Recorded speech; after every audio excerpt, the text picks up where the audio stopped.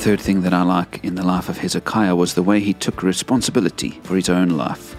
His father had been a terrible example for him, did all sorts of evil and terrible things, totally messed things up. But Hezekiah said this in 2 Chronicles 29, verses 5 and 6. Our parents were unfaithful.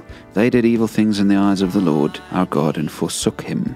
They turned their faces away from the Lord's dwelling place and turned their backs on him. And then in verse 10 he says, But now I intend to make a covenant with the Lord, the God of Israel. And so he stood in faith and changed things. He didn't get trapped by the past. He didn't use his father's incompetence as an excuse. He stood up for what he believed in and made it happen. Now, I remember reading a book by Dr. Phil long ago, and I don't agree with much of what Dr. Phil says, but this particular section in this book actually impacted me in a deep way.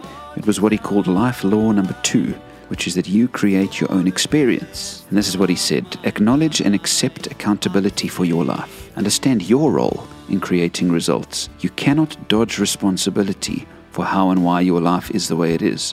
If you don't like your job, you're accountable. If you're overweight, you're accountable. If you're not happy, you're accountable. You are creating the situations you're in.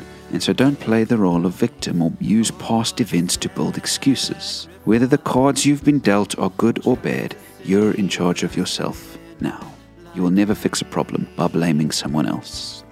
Now, love or hate Dr. Phil, I think he was right about this. And I think Hezekiah is an example of this. He could have made all sorts of excuses about the way things were because of his father's destructive ways. He'd been dealt a bad hand, but instead of playing victim, instead of dodging responsibility, he stood up and he put changes in place with the help of his God. He did it. Someone once told me this: there are people who talk and there are people who take action. Be a person who takes action. And so, friends, don't make excuses, don't blame anyone and everyone, but take action in your life. And know this: if you've given your life to God, you've got His power on your side. You've got His help.